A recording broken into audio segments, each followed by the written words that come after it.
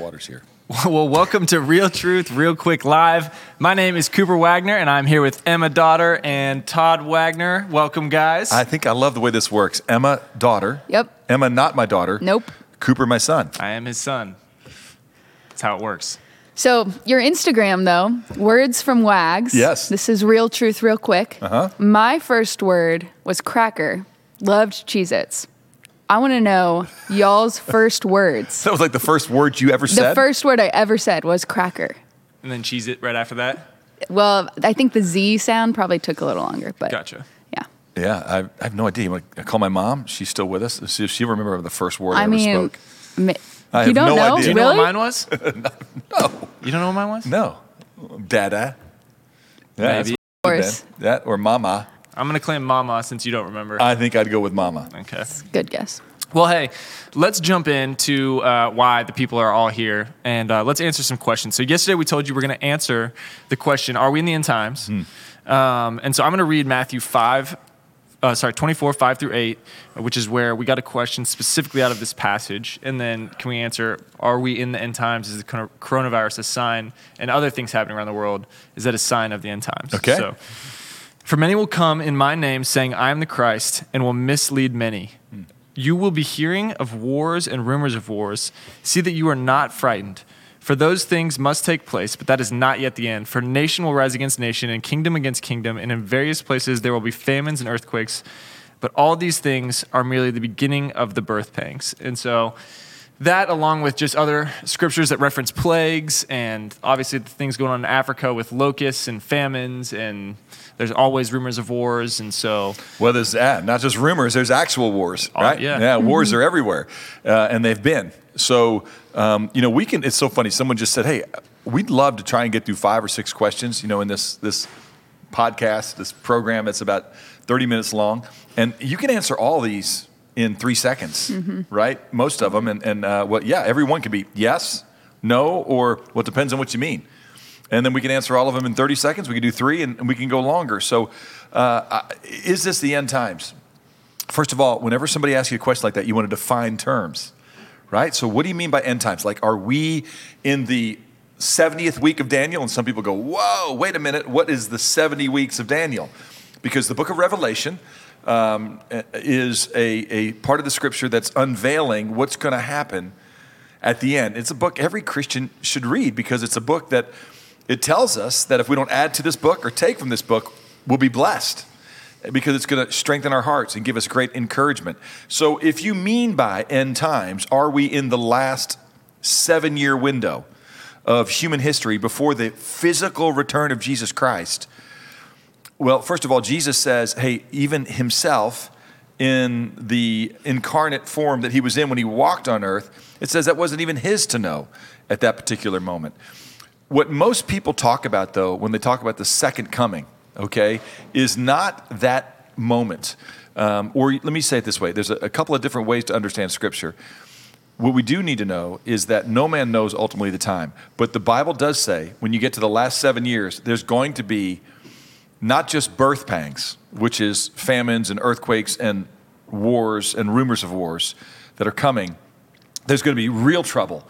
And there's going to be massive amounts of death. So right now, everybody's trying to flatten the curve because we don't want to see a lot of people die. The Bible says that at some point, 1/3 of the earth is going to die from famines and plagues. I mean, it's going to happen. And then it says there's going to be like half of that's left that's going to die. I mean, there's going to be massive human death that's going to come in the last 7 years. What I believe is the most appropriate and best way to interpret Scripture is that there is this event where God removes his church. So it's called the rapture, which is a word that's not in your Bible. It's a word that's pulled out of the Latin, the LXX, the Latin translation of the Scripture. The word rapturo in Latin means to be caught up. And so there seems to be this event that most Bible scholars believe, I wouldn't part fellowship with somebody if they don't, that before Christ comes, the church will go to him. We'll just float up in the air like ghosts, or I don't think we'll float up in the air like ghosts. But it says the dead in Christ will rise first. We're studying 1 Thessalonians as a church right now at Watermark, and we're going to get to this text specifically. The dead in Christ will rise first, and the rest of us, it says, will be caught up to meet him in the air. And so before Christ comes to earth, the church will be raptured. I think, some people, they weren't great movies, but maybe it was expounding on great truth. The Left Behind stuff captures this scene. And that will be the thing which probably is the restrainer that's going to be removed. The Bible says in 2 Thessalonians that the Antichrist has not yet come. For us to know who the Antichrist is, the Bible says the restrainer must be removed. And what I think is the number one means through which God is restraining evil on this earth are the people that are doing the work of Jesus Christ, the hands and feet of Christ, the people doing good works that cause our Father in heaven to be glorified. Like in every plague and every famine that's ever happened, the people that stayed the longest and ministered the most in the midst of sadness was the church. The people that are speaking out against moral evil and corruption and oppressive governments. So here's a question. Is the church. Is coronavirus a plague? I was looking at a dictionary, super old, early 1800s. Yeah. She was literally this morning reading the dictionary. Not a girl. Yeah. That's right. I mean, plague, the definition said an infestation of evil, whereas pandemic was just something that affects a large group of people. Okay. So would you say, hey, coronavirus is a plague? Because I don't think we use the word plague very often until this season. Yeah, so, oh my goodness. Emma, let me can I do this? I'll just finish that other question. Yeah. And then I want to answer that one because that's a great next question. But just so people aren't frustrated, like, are we in the end times?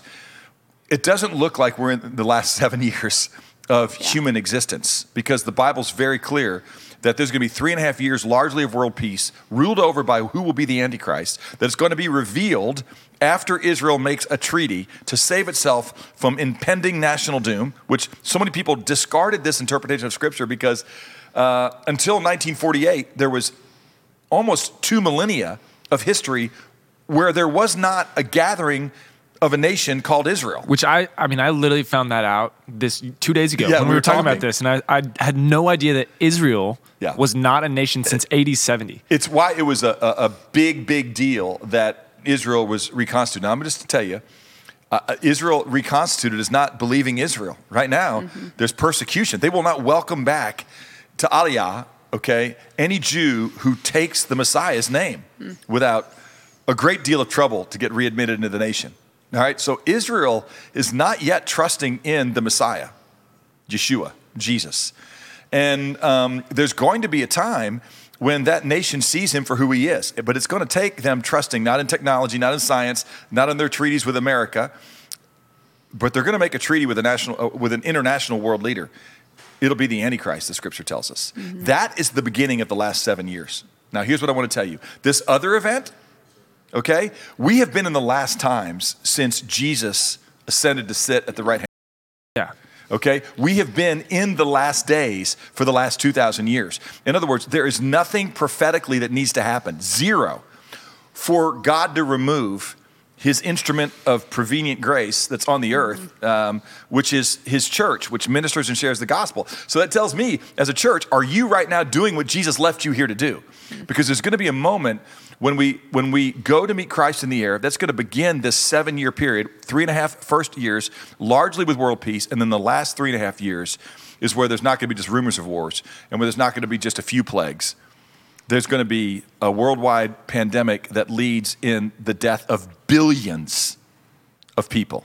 So much so that we won't hardly be able to bury them, And even then, people won't respond to him. So, are we living in the last times? You are living in a moment where there's nothing that needs to happen for Christ to remove his church, and you want to be a part of that, Even if we're wrong, that there is no rapture, then I would just tell you that there's a good chance that no, we're not living the last 7 years yet. I would say no, we're definitely not living in the last 7 years. Yeah. Okay. And one thing that so let's go to the play question next. Okay, I want to pitch something in here real quick. Yeah. It's not necessarily a question, but just kind of something I've observed over time is I think, like you said, that people have always thought we're in the last times since Jesus left. And no one knows when it's coming. And so I think just as Christians, we just have to be ready. And Scripture tells us that over and over. And I saw a guy I follow on Twitter, Dustin Benge. I'm just going to read his tweet. He said, I'm not looking... Shout out to Dustin Benge. Dustin Benge. He said, I'm not looking for the tribulation. I'm not looking for the Antichrist, the seals breaking, trumpets blasting, bowls pouring, the beasts, the false prophets, the 2 witnesses, a one-world religion, or a one-world government.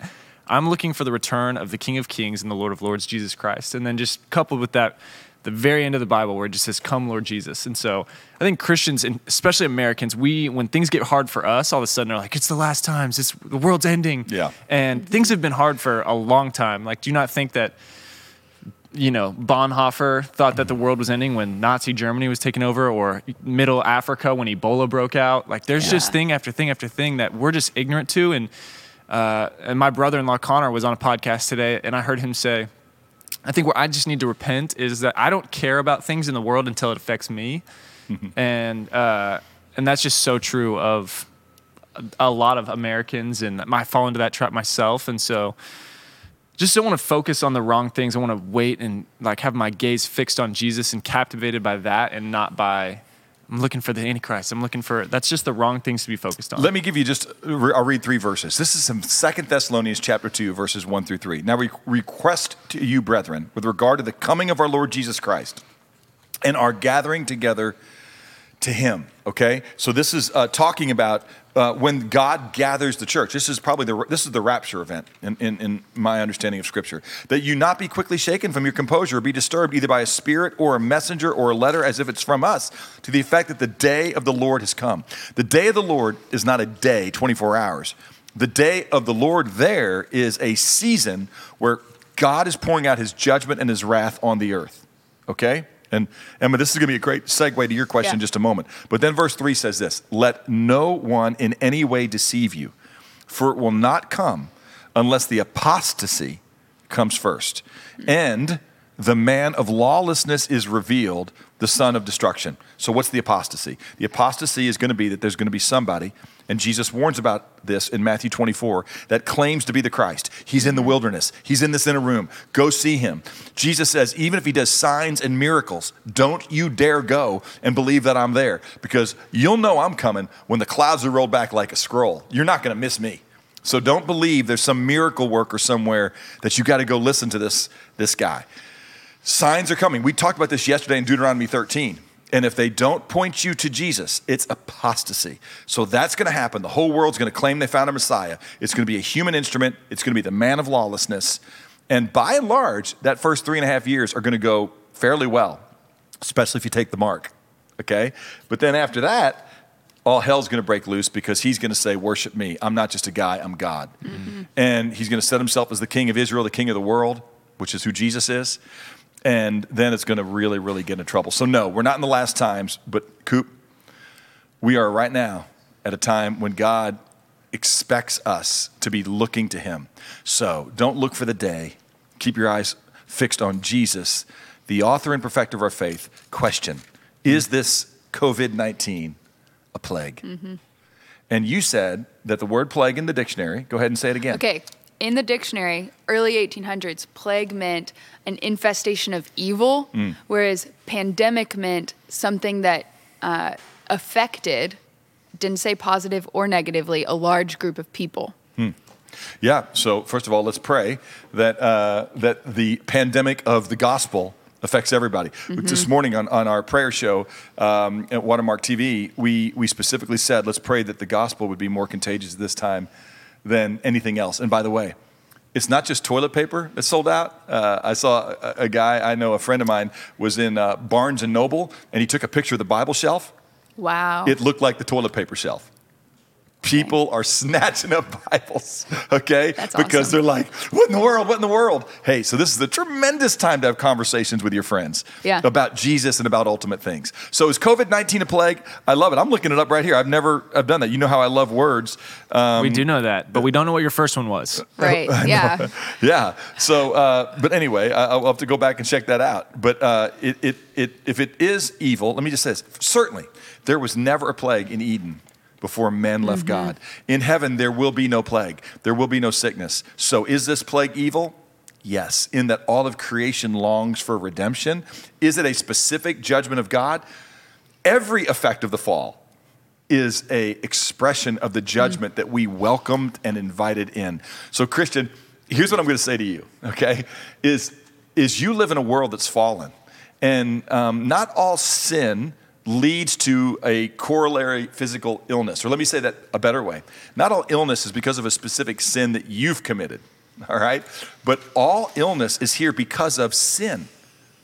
the fallenness of humankind. It's a biblical mistake and an error to go and do and say what the friends of Job said, which is, we know why you're suffering, because you must have done something, because people who love God don't suffer like this. That's crazy. Okay, it's crazy. It's totally unbiblical. We all suffer because we live on earth. Now, what you don't want to do is add to your suffering by doing things that create in you, like you reap what you sow, right? I mean, like if I'm an angry and bitter and irreconcilable person, I'm going to be lonely. And all of those things are expressions of sin. And so Paul says, let that not be your way, because God loves you.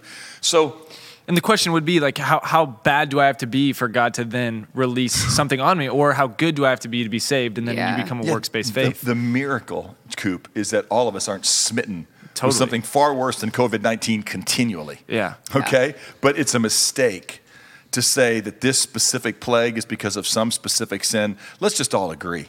If God gave humankind what it deserved, COVID-19 would be a joke. It'd be whipped cream in terms of what we really deserve. Yeah. All right? Yeah. So, but it's a fact that we live on an earth where there are expressions of the fallenness of life apart from God that is an expression of evil. And the great thing is, and we're seeing it right now, see also why the Bible shelf is empty at Barnes & Noble? God whispers to us in our pleasures, right? He reminds us, hey, there's going to be a place full with pleasures. In my presence is fullness of joy. In my right hand are pleasures forever, right? So he whispers to us in our pleasures. I mean, listen, guys, I look forward to seeing you. I love being here talking about the Bible with my friends. There's a whisper of, this is what heaven's going to be like. It's going to be amazing, right? Yeah. Better than this podcast, for sure. It's going to be great. Well, I mean. Yeah, well, okay. No, let's yeah, just it'll wait be and better. see. It'll be better.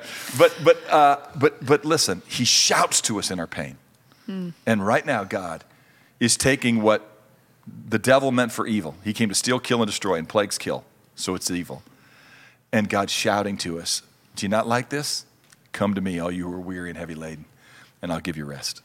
That's good. It's really That's good. That answered a question that we had that came in, which is, and I just want to address that somebody asked it, is this virus a sign of judgment? They referenced 2 Chronicles 7:13-15, and you just answered that, so we're not going to go back. Good, but I yeah, just want to so- say we acknowledge that question. We answered it. So there have been times where the Bible specifically tells us, and this is what I would just say to you. A good answer to that question is, make sure if you're going to say this is because of that you know what you're talking about. So the friends of Job, okay, said, hey, we know why you're suffering. This suffering is because of something you did. We haven't figured out what it is yet, but man, Emma, I know that you're jacked up. Coop, I know you've done something. Something. Right? And so don't ever do that. Now, there were times in history that God gave revelation and said, this is why this is going down. We know the one in 1 Chronicles 21 is because David didn't acknowledge the sovereign protection of the Lord when he took a census. And that's why the plague came, okay? Because he's saying, all y'all are going to die and be under judgment if you don't acknowledge that I'm the one who protects you from judgment. And so he was reminding David who the sovereign good king was. Woe to the man who says, thus saith the Lord, when he's just trying to elevate his own influence over people. You want to hear the Bible speak? I mean, you want to hear God speak? Read it your out Bible loud. out loud. That's not John Piper. That was Martin Luther who said that. And I guarantee you somebody said it before Martin Luther. That's good. good. Okay, well, on the topic of Martin Luther, we had a couple questions just come in around just all things kind of happening in the Catholic world right now. And so one person said they were watching your sermon this weekend, and they had a question about they were watching it with one of their Catholic friends. Good. And that she had always thought her and her friend aligned perfectly on kind of all they believed. And so through watching your sermon, I think there was something that came up where her friend started to disagree maybe with something that she agreed with. And so she asked this question. My Catholic friend showed me John 20:23, and now I'm wondering if priests and pastors are the only ones who are able to forgive sins.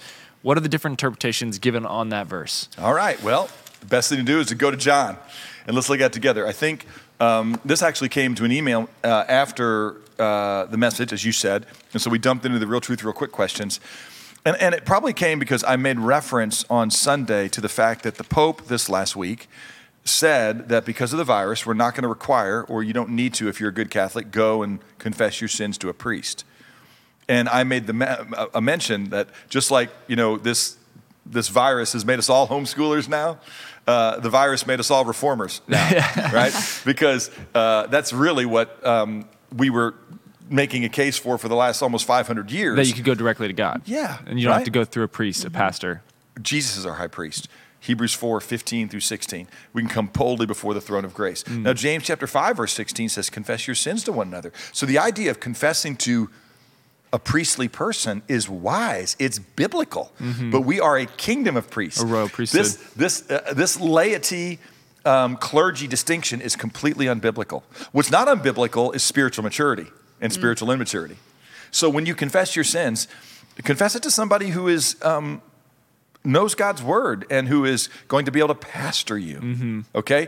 There's actually a real truth real quick on do you need to have elders pray for you when you're sick? That I would really encourage you guys to go listen to it, because that handles the James 5 passage specifically, where it says if you're sick, go and ask the elders to pray for you and anoint you with oil. So if you got COVID, do you need to have the elders, pray for you right now and anoint you with oil? Please listen to that Real Truth real quick. RealTruthRealQuick.com, or there's an app. Which you also answered that last night. You answered that yesterday morning. Okay, and I think John also addressed it a little bit this morning too. Excellent. So check that out. That's a good 9-minute answer for you right there. But right here, John 20:23. it says this. So let's start in verse 21 because context matters. Context So matters. Jesus has been resurrected. He is returned. He is appearing to his disciples and we know about 500 other people, roughly. And so in verse 21 of John 20, it says, Jesus then said to his apostles, disciples specifically, peace be with you. As the Father has sent me, I also send you. So let me just read that verse and ask you guys a question. Okay. Do you think that the only people sent forth are those 12 disciples? Actually 11 at the time. In other words, is the command that Jesus gives to all his followers in nations, in time future, that we're sent into all the earth? Yes or no? Is it specific to those 11, or is it applicable to all of us? Yeah, in other words, there's an application of these 11, but it's also something that's given to all of us. Absolutely. Oh, yeah. Right? We're all Yeah. sent forth. Yeah. Okay. In verse 22. And when he had said this, he breathed on them and said to them, receive thy Holy Spirit. Now, man, really interesting text right there. Okay. What Jesus is doing in this text, he's not giving them, this is not Pentecost, right? Because Pentecost, Acts 2, happened after Jesus was ascended and sat at the right hand of God. So what happens here, though, is that the disciples are still trying to figure out, okay, is this real? If I could touch you, if we weren't socially distancing, to be wise. 6 feet. I don't know if y'all noticed the new tables.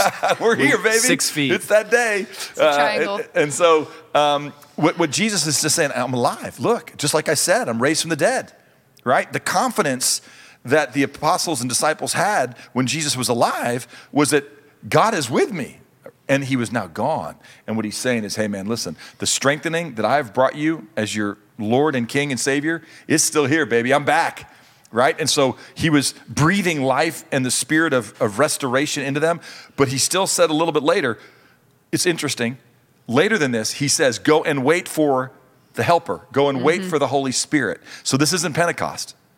But what he's telling them right now is, hey, man, here's the truth of God. I am here, the breath of God, the word of God is present with you. Now watch this. He says to them, if you forgive the sins of any, their sins, having been forgiven them, if you retain the sins of any, they have been retained.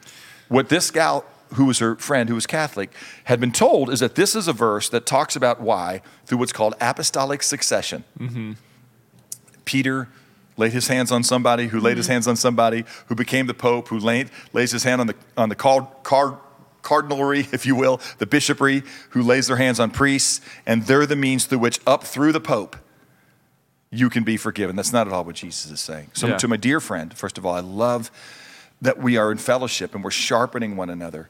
What this is right here, a good cross-reference for this is to go back and look at Matthew chapter 16 in verse 19 and in Matthew 18 in verse 18. Let's just go to the Matthew passage specifically. And by the way, just because we're going to be, trying to move as quickly as we can, there's a real truth real quick on the keys of the kingdom and on Matthew 18. What did Jesus mean when he said, I give you the keys of the kingdom? Matthew 16, right? Or is that Matthew 18? It's actually, I think the real truth real quick was reference to the Matthew 18 passage. Okay. So if you'll go back and look at keys of the kingdom, you'll see a longer developed answer to this. But in Matthew 18, what Jesus says is this says the same thing. Truly I say to you, whoever you bind on earth shall be bound in heaven. Whatever you loose on earth shall be loosed in heaven. All right? And actually, you know where it is, Coop? It's actually in the one is, do you have to have 2 or 3 or more to be gathered in your name? Gotcha. Because that's the next verse in Matthew 18. I say to you, if 2 or you agree on earth about anything, it shall be done for them by my Father's in heaven, which basically means this. the church, Jesus was going to equip them with the Holy Spirit, which we now have the Word of God that the Holy Spirit brought to those apostles, that we can look at and go, what did Jesus give to the church to know this is of God and this is not of God? So he didn't give to a certain group of people the ability to admit people into heaven. He gave to the church the ability to reveal the mind of God about what the standard of righteousness is. And we know that what he gave to the church was the standard of righteousness was not practicing the sacraments. It was understanding that Jesus was the sacrifice. Sure. So would another cross-reference, Great Commission, teaching them to observe all that I've commanded you, if that them teaching the disciples you've made, would that be a verse that might help us understand this? Well, certainly, that certainly is a verse that talks about how we're all given the priestly commission, right? But what I would say is that it is the job of the church to tell people that's of God, that's not of God. And we shouldn't just do it in some random bit of isolation. Sure. In Ephesians 2, it says that the church is built on the foundation of Christ and the apostles. So to my Catholic friend, I would just say, these 11 individuals that started the church, we should look at their teaching and the teaching of their disciples, the early church fathers, and the understanding of church throughout history, okay? But tradition is not the same as revelation. Revelation is our authority. Yeah. And there's no man on earth who has the ability to forgive sins. There's just the God-man. And so this idea that because of a misunderstanding of apostolic succession, that you've got to go to a priest to get your sins forgiven, it's unfortunate. What I would tell you is if you want to be healed, 1 John 1:9, if you confess your sins, God is faithful and just to forgive you your sins and cleanse you from all unrighteousness. And if you want to experience the healing, the relief of guilt, the lifting of your head, which is what a lot of people get when they go talk to a priest. Jesus doesn't want to have you do that anonymously. He just says, go to spiritual leaders. Yeah. He uses the word elders, okay? And I would just say elders are not just people in the office, it's any spiritually mature person. And it says, confess your sins to one another, pray for one another that you might be healed. And then it says a little bit later, the effective prayer of a righteous man availeth much. So righteous men will bring you the healing balming of restoration. This is not a verse that in any way perpetuates Catholicism. And what I would say is be gracious with our Catholic friends, encourage them if they want to confess sins, and remind them that Jesus is our high priest and that we are a kingdom of priests, and let's pursue more of Christ-likeness together. So in Matthew 16, kind of, I think to summarize it, and I think what it's saying here is that when Jesus gave, like you said, you did a Real Truth Real Quick about this, but Jesus gave Peter the keys to the kingdom, and he, with that, gave it to all believers. And so then you go look at Matthew 18, where he tells the church, how do we know if someone is called a child of God? And through the church discipline process, you can say, hey, you aren't responding to and repenting of sin like we know you should. And so that's what I read in a few commentaries to understand John 20:23 is you can tell someone, hey, you're not doing the things that God has given us, the principles of heaven applied on earth. The church has walked you through this process, and as the early church, the disciples were saying that you are not forgiven of sin because you're not repenting of sin. That's how I understood John 20:23. Would you say, or how would you push back on that? Because I don't know if someone else like me is going to Google that and see that explanation. I was trying to follow you hard there, but you're saying that the explanation you heard was... So I'll summarize it. So Jesus gave Peter the keys to the kingdom, and with that, he gave it to all believers. It was a symbolic, hey, now I'm passing this on to you. And then he says, okay, the principles of what a believer should do is you have heavenly principles that are applied to worldly contexts. So like when I'm referencing Matthew 18, where it says, if somebody sins, go to your brother.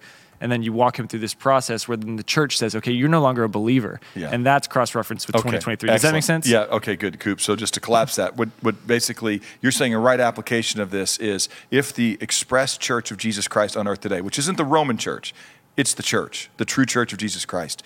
What we do is we come together and we call the Matthew 18 process, and Matthew 18, 15, 16, 17, which so interestingly comes right before the cross-reference, is we go to a brother if he's in sin, with a spirit of gentleness, Galatians 6 says, and we try and restore them. And if they won't, we widen it. And then eventually, where there's 2 or 3, or eventually the church, we just say, hey, you're embracing that lifestyle, and that choice is a rebellion against God. And it seems to suggest that the Spirit of God is not in you. So we love you. Whether you're going to heaven or not is God's to decide. Yeah. But mine to share with you is the church says that's outside of the scope of orthodoxy, obedience, and Christ-likeness. And that ought to concern you. So yes, that's what the church should do. Yeah, great. All right, we got to start wrapping up. Tomorrow, what are we talking about? We are going to answer the question. I don't know if you've been following the news at all, but there have been charismatic churches that have opened healing rooms, that have just done, if you watch Kenneth Copeland or other people, other TV kind of evangelists who will say they can heal you through different things. And so we're going to ask, why are all of those different ministries shutting down in the midst of this coronavirus? Or why aren't they going to hospitals? Why aren't they healing obvious? Where are the healing ministries, and are they biblical? That's the question we're going to answer starting tomorrow, 12 o'clock tomorrow. That's it. Thanks for joining us, and you guys have a great week of worship. Yeah, great day now. Great day of worship. Great day. Hagdow. Hagdow. We'll see you guys.